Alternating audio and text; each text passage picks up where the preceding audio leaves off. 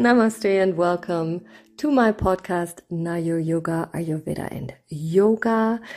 And today we want to talk about Manda Agni. Manda Agni, is a weak to slow metabolism, and it's associated with excess kapha. The heavy, cooling and dense quality of excess kapha can significantly dampen Agni and affect the digestion overall, also our prana, our life force. Kapha dosha is dominated by earth and water elements, which makes it heavy, cold and dense, thick, cloudy, pasty. And as such, kapha is an important buffer against the heat and intensity of Agni in our bodies. But in excess, kapha can really weaken the whole metabolism. If you suffer from Manda Agni, the signs would include a loss of appetite because it slows your metabolism and it creates a feeling of heaviness in the stomach, body, and also in the mind. You would feel gassy and very overly tired. You could sleep all day. And then you would often have colds and congestions in general. And probably also you would have a lot of saliva or mucus. And in clients, we would often find high blood pressure, diabetes, weight gain, and obesity as well. You can say most of the time you would feel really lethargic and just a general lack of energy. Also, you will get maybe too possessive over things.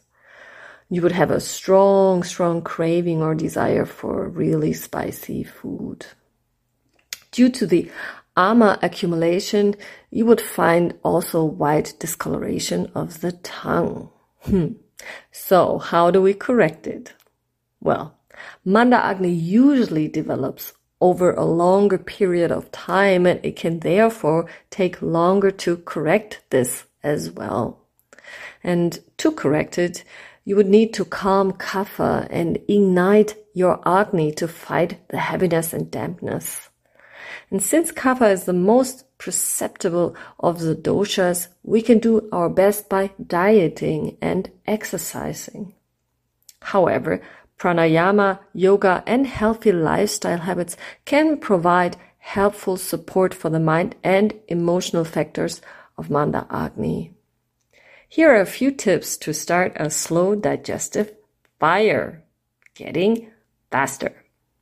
Try to make lunch your main meal of the day, for example, and minimize the use of oil and grease, and eat fresh and warm, and drink warm beverages, best hot water with ginger, for example.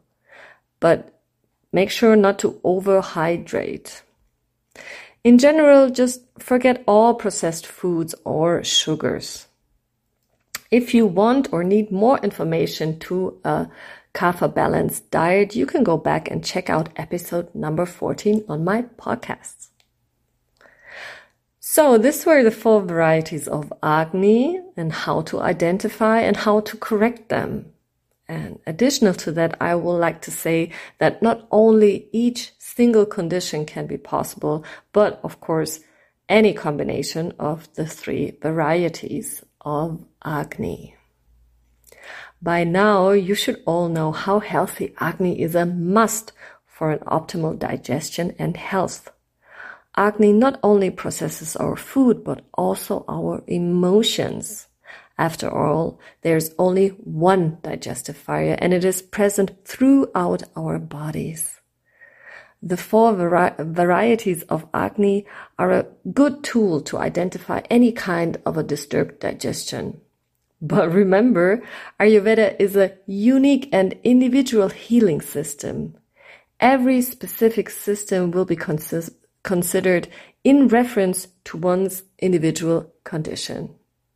The purpose of those tools is to increase your self-awareness so that you can yourself apply the great Ayurvedic wisdom and begin to heal.